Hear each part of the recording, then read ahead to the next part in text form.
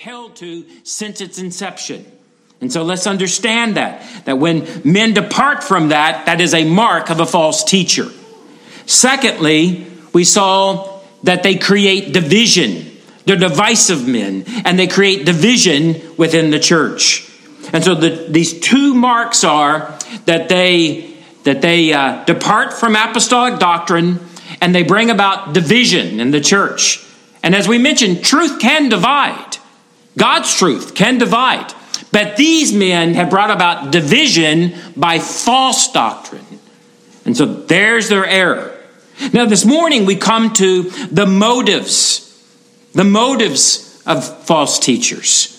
The motives of false teachers. And this begins in verse 5. Notice verse 5 there. We ended with this phrase at the end of verse 5, who suppose that godliness is a means of gain, financial gain. And there is the motive of the false teachers. Years ago, as I began what you might call my pastoral or theological education, I could remember there on the campus of the university, the chairman of the religion department, and in fact, if I remember correctly, all the professors from that department were present, and they gathered all the men that had chosen pastoral studies as their major. And so we were sitting in the chapel, and the chairman of the religion department began to speak about what it meant you were signing up for. That by choosing this major, they're assuming that you are pursuing pastoral ministry as a vocation, as a calling. And so he began to launch into this speech, this talk to all the freshmen starting out the year. And he began to talk about if you do not desire a vocation where you're basically on call 24/7, and I remember he'd just keep going, change your major now. If you love money, and that was one of his things, if you love money, change your major now. And he'd say something like, they will receive you gladly over in the accounting, in the pre-med, over in the financial department. But change your major now. And he just kept going through point after point, reminding the men that some of you may believe that you're going to pastor the big First Baptist church, but that's probably not going to happen. There might be a few of you, but it probably will not. He began to explain that the average church has 80 people in it and so forth, and began to describe the difficulties and the hardship. And he just kept saying, and if you do not desire that, change your major now. And he kept moving through. But one of them was, if you love money, change your major now. And I've remembered it to this day. Now, while ministers of the gospel are to be supported by the church, as we have seen in the previous chapter, in chapter 5, the ministry is not about financial gain. It is not about financial gain.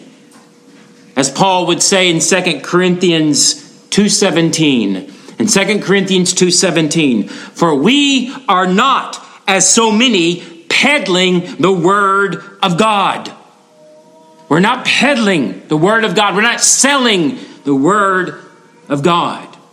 And those that are, it is a mark of a false teacher. And as we go into this section, it makes you wonder, as if already in the early church there was some kind of name it and claim it health and wealth gospel, because that's what this sounds like. But remember, not only in our time do we think about the health and wealth gospel, the prosperity movement, the false pastors and preachers in that movement, but even throughout the history of the church, where there had been times with Simonry, where we see that men are like Simon Magnus that want to buy the Holy Spirit, or others wanting to sell religious blessings and indulgences for money's sake. And we're seeing that the scriptures forbid that. But we are coming to this now third mark of a false teacher. And that third mark is, if the false teachers deviate or depart from apostolic doctrine, and if another mark is they divide the church, the divisive, we see now thirdly, and this concerns the motives of false teacher, they are driven by a love of money. They are driven by a love of money. They depart from the truth. They divide the church, and they're driven by the love of money. And that is the central motive of false teachers. And it's greed. It's greed. So verse 5, there in that second part of verse 5, we begin to see what I've called godliness and gain. Godliness and gain. Notice this. He first points out that the false teachers suppose that godliness is a means of gain, financial gain. But he'll begin to contrast this with verse 6. Now, godliness with contentment is great gain. Now, again, verse 5, Paul's statement here concerning the false teachers, he says that the false teachers, he's already said in verse 5 that there are men of corrupt minds and men who are destitute of the truth in verse 5. And now he's stating, they suppose that godliness is a means of gain. That is, these false teachers, they suppose or imagine that godliness, that growth in Christ-likeness, the ministry, the instruction of God's word, growth in holiness and life and behavior is the avenue to financial or monetary increase. And that's not the case. Now, this reveals the heart of the matter concerning the false teachers, doesn't it? Just consider it in our present setting. When you look around our nation, you look around the world, if you were to point out one key fundamental mark about false teachers and their motives and their lifestyle, it would be this, would it not?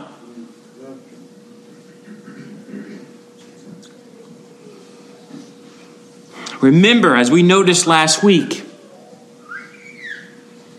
to depart from the truth, verse 5, leads to corruption of thinking and life. Do not forget, doctrine, what we believe, affects how we live. It is the renewing of the mind with the truth of God, and that affects the way we live. Therefore, truth and ethics are intimately tied together. Right? And the false teachers are men that have departed from the truth of apostolic doctrine. They're men that divide the church. And now we see that there is an inward desire for money. You see, again, Paul is giving us identifiable marks and motives of false teachers. Identifiable marks and motives of false teachers. These are important. Early in this letter, the apostle gave us qualifications for church leadership. You remember that? In chapter 3, he wrote concerning elders and deacons. And concerning the elders or overseers, he said in chapter 3, verse 3, not given to wine, not violent, not greedy for money. And chapter 3, verse 8, concerning the deacons, he says, likewise, deacons must be reverent, not double-tongued, not given to much wine, not greedy for money. You see him contrasting with the qualifications of what true church leadership is to look like versus the false teachers. And now, in our present section, in the remaining verses, moving from verse 5, where he sees that they see this as a means of gain, he now, in the remaining verses, 6 through 9, or 6 through 10, he would contrast true godliness, true Christ-likeness against the hypocritical godliness of the false teachers. He begins in verse 8 now. And watch this. Here we have godliness and contentment. Look at verse 6. In verse 6, Paul again is echoing the words of verse 5, that is of godliness and gain. However, this is not a false godliness. Verse 6 is not a false one. This is true godliness. This isn't like the false godliness of the false teachers in verse 5. Verse 6 is true godliness. And it leads to, notice his language, true or great gain. So, what kind of gain is Paul talking about now? If it's not financial or earthly gain, what is he talking about? Paul says, notice his words there in verse 6. It's godliness with what? With contentment. We're going to talk about contentment in a moment. But how is this godliness that he's talking about, how is it great gain? Well, this godliness, this gain, is great that he's talking about because it's not temporary. It's not setting its eyes on the temporal things of this passing world, the things that are passing away. This godliness is great gain, true gain, because it has set its attention on eternal riches. And this is the great treasure. Listen, this is the great treasure that the true leadership of the church is to set its affection and its mind and heart on. And that true treasure is Christ. Again, Calvin says this. Listen to this. Quote, "But for our part, godliness is very great gain to us, because by means of it, we obtain the benefit, not only of being heirs of the world, but likewise enjoying Christ and all his riches." End quote. He's echoing.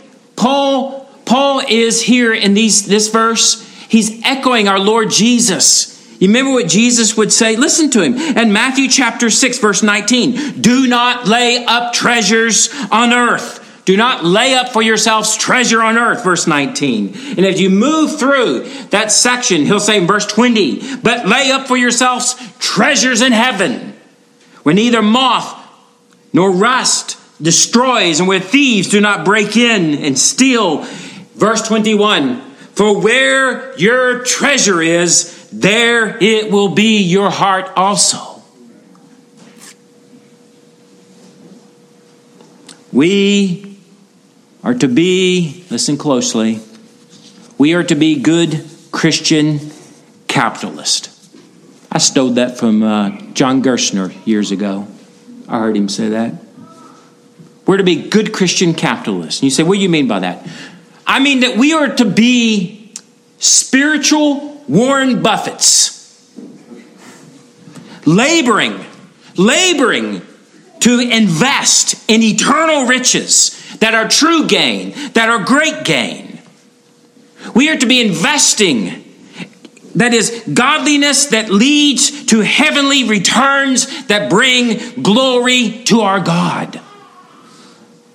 That is where our motives and our hearts are to be. Now notice verse 6 again. Notice that this is godliness with contentment. And Paul elaborates on what this means. This is the means, listen church, this is the means to true spiritual riches. Now godliness with contentment is great gain. For we brought nothing into this world, and it's certain that we can carry nothing out. And having food and clothing, with these we shall be content. Contentment is fundamental to biblical godliness. Contentment is fundamental, vital to godliness, to sanctification, to growing in Christ-likeness.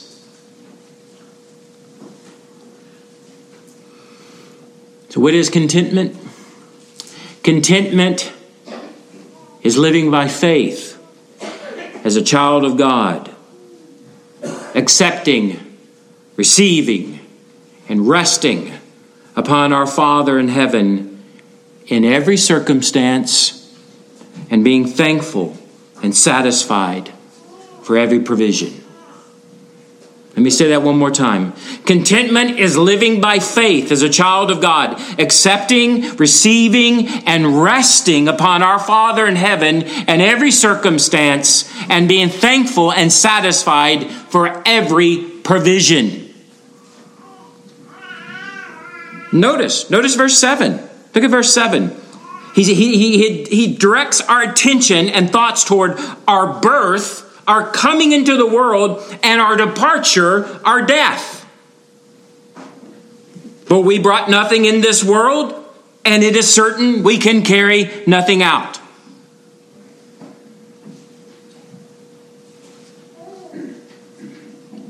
There's not a U-Haul truck following the hearse to the cemetery, is there?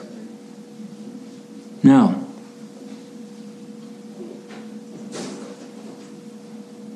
The psalmist would say in Psalm 144, verse 4, man is like a breath.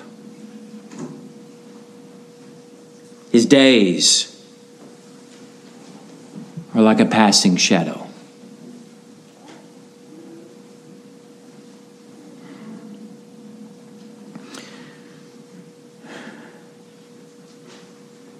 And then Paul moves from there, talking about how we came into the world and how we will leave this world, the brevity of life, how we brought nothing with us, how we'll take nothing with us.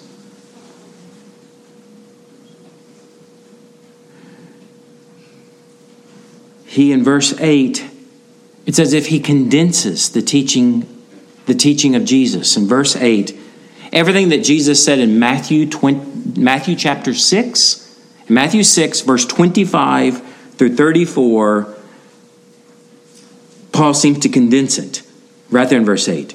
And having food and clothing, we shall be content. You remember what Jesus taught in Matthew 6? Therefore I say to you, do not worry about your life, what you will eat or what you will drink, nor about your body, what you will put on it. Is not life more than food, and body more than clothing? And then he begins to talk about the birds of the air. He begins to talk about, if you remember, the lilies in the field, and about Solomon, and all of his glory was not arrayed as such.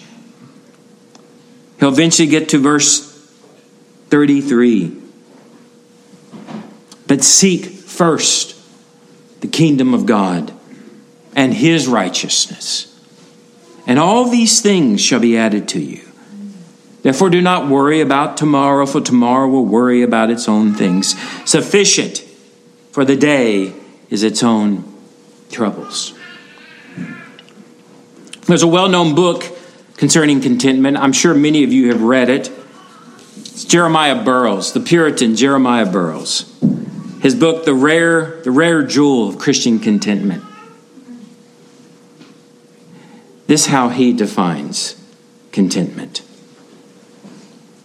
Burroughs says this: Christian contentment is that sweet, inward, quiet, gracious frame of spirit which freely submits to and delights in God's wise and fatherly disposal in every condition.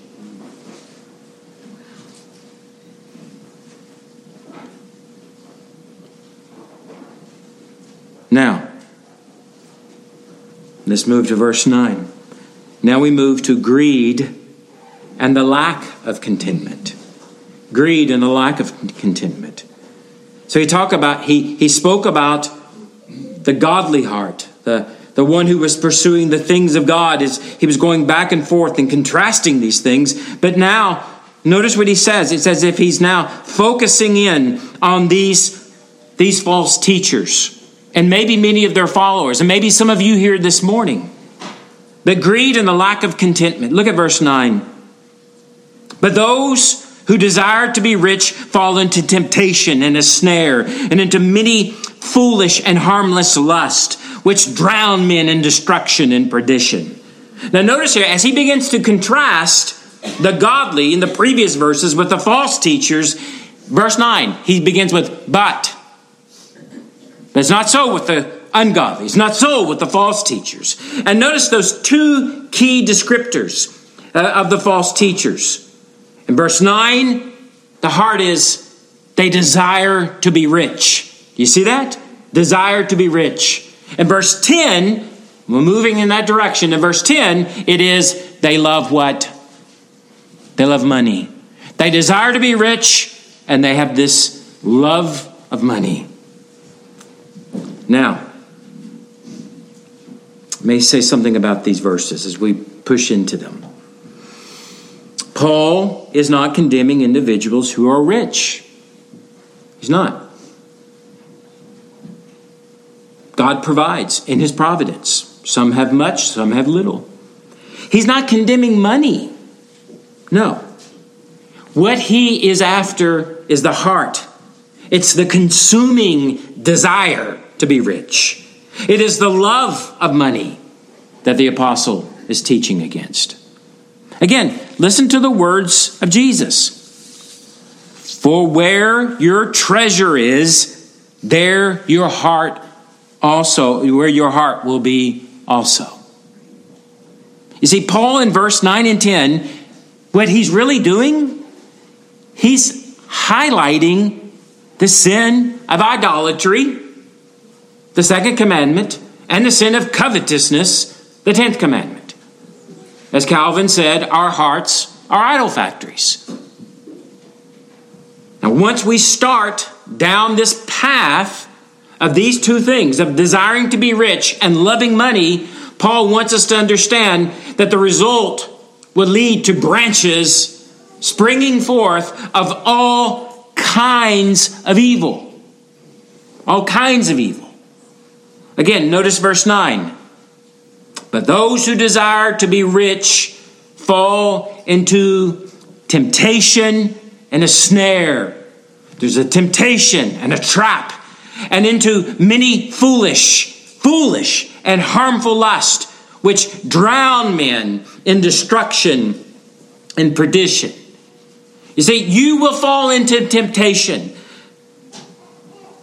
And after temptation, there'll be set before you these traps set by the devil and by your own fallen flesh. It leads to greed. It leads to, listen, church, if this is where your heart's at, desiring riches and the love of money, it leads to never being satisfied with God's provision in your life or God's providence over your life.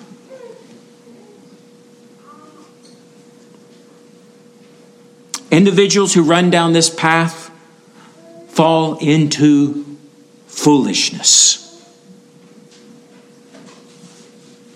We live in America. Just look around. We see the foolishness. Look in D.C., look in Hollywood. It's all around us, right?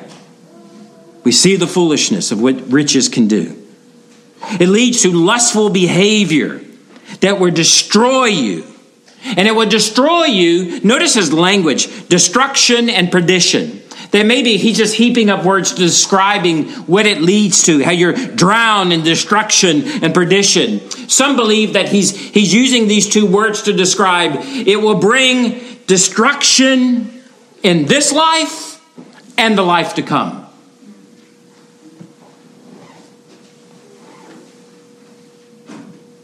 And now verse 10. For the love of money is the root of all kinds of evil. for which some have strayed from the faith in their greediness and pierced themselves through with many sorrows. This verse is often misquoted and misunderstood. Again, Paul is not saying, notice closely what he's saying. He is not saying that money is the root of all kinds of evil. No. God provides money for us to use. It's a gift. He provides it as He sees fit to purchase the necessities of life. Money itself is amoral. Right? But notice he says it is the love of money. The love of money is the problem. And he doesn't say, notice number 2, that the love of money he's not saying the love of money is not the root of all evil. No, though it says evil in your King James, it's actually in the plural. And some of your other translations pick it up. It's all kinds, all sorts of evil. Do you see that? Not every evil stems from the love of money, but all kinds, all sorts of evil stems from it. Again, it's in the plural. It's evils. From the love of money, all sorts of sin and evil spring forth. Just consider it. Theft, robbery, murder, bribes. And the list would be endless, wouldn't it? Again, the Bible teaches over and over. Let us never forget. The heart of the matter is the what? The heart. Is the heart. For where your treasure is, there your heart will be also. And through this sin, the loving of money, the result, the evidence of all kinds of evil are, notice verse 10 again, for which some have strayed from the faith. Apostasy. Strayed from the faith in their greediness. Greed. And pierced themselves through with many sorrows.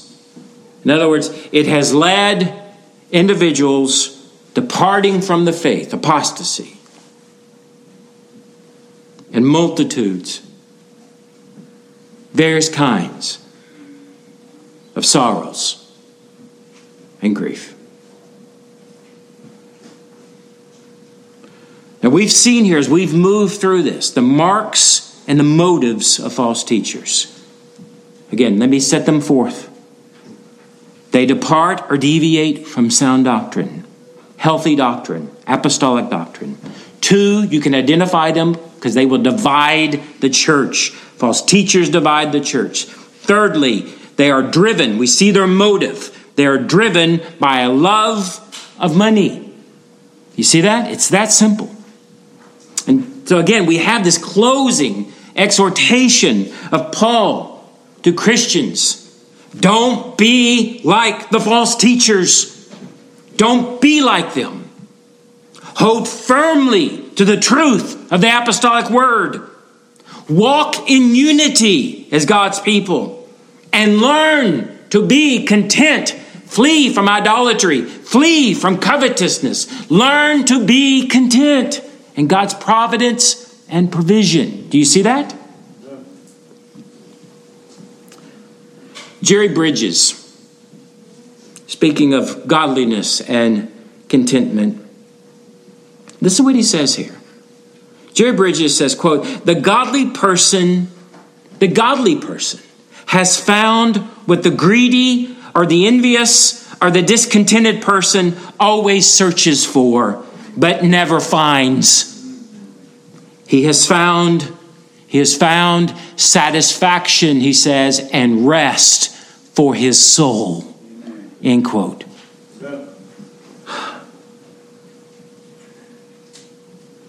So this morning, some closing remarks and application. I want you to ask yourself this morning. Ask yourself, am I in fiery pursuit of the heavenly riches in Christ? or the temporal passing pleasures of this world. Are you in the pursuit of God's kingdom, the riches that are found in Christ? Or do you find yourself, your drive, your heart, your fixation is on the passing pleasures of this world? You need to consider that.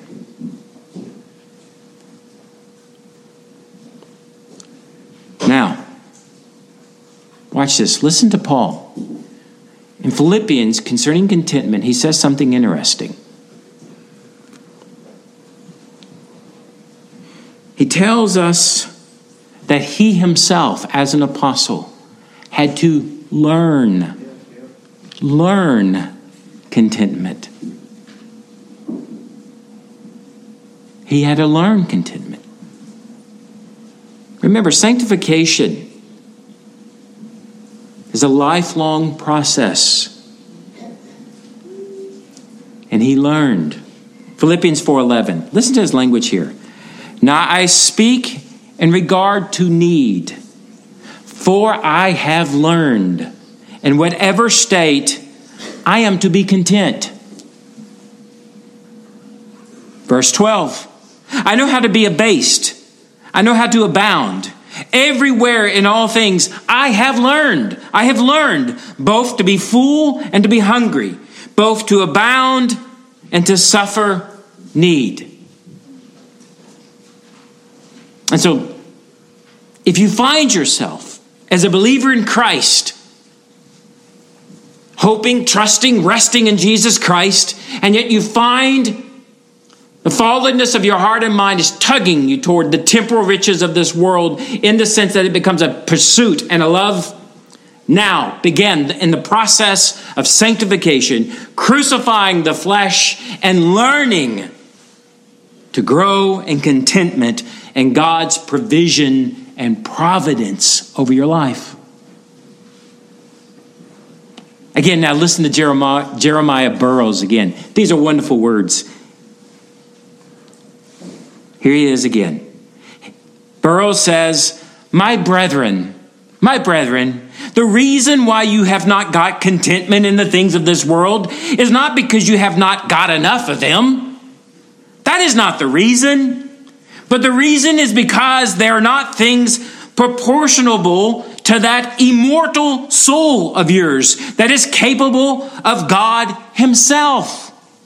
Many men think that they are troubled and have not got contentment. It is because they have but little in this world, and if they had more, they would be content. That is just as if a man, listen to this, that is like saying if a man were hungry and to satisfy his craving stomach, he would gape and hold open his mouth and take in wind. And then should think that the reason he's not satisfied is because he's not got enough wind.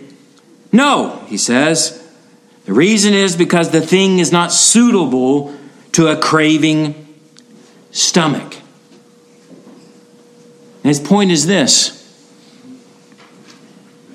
You find yourself not content, and you may provide, you're laboring to provide the riches of this world to try to fill your contentment, and it never seems to happen.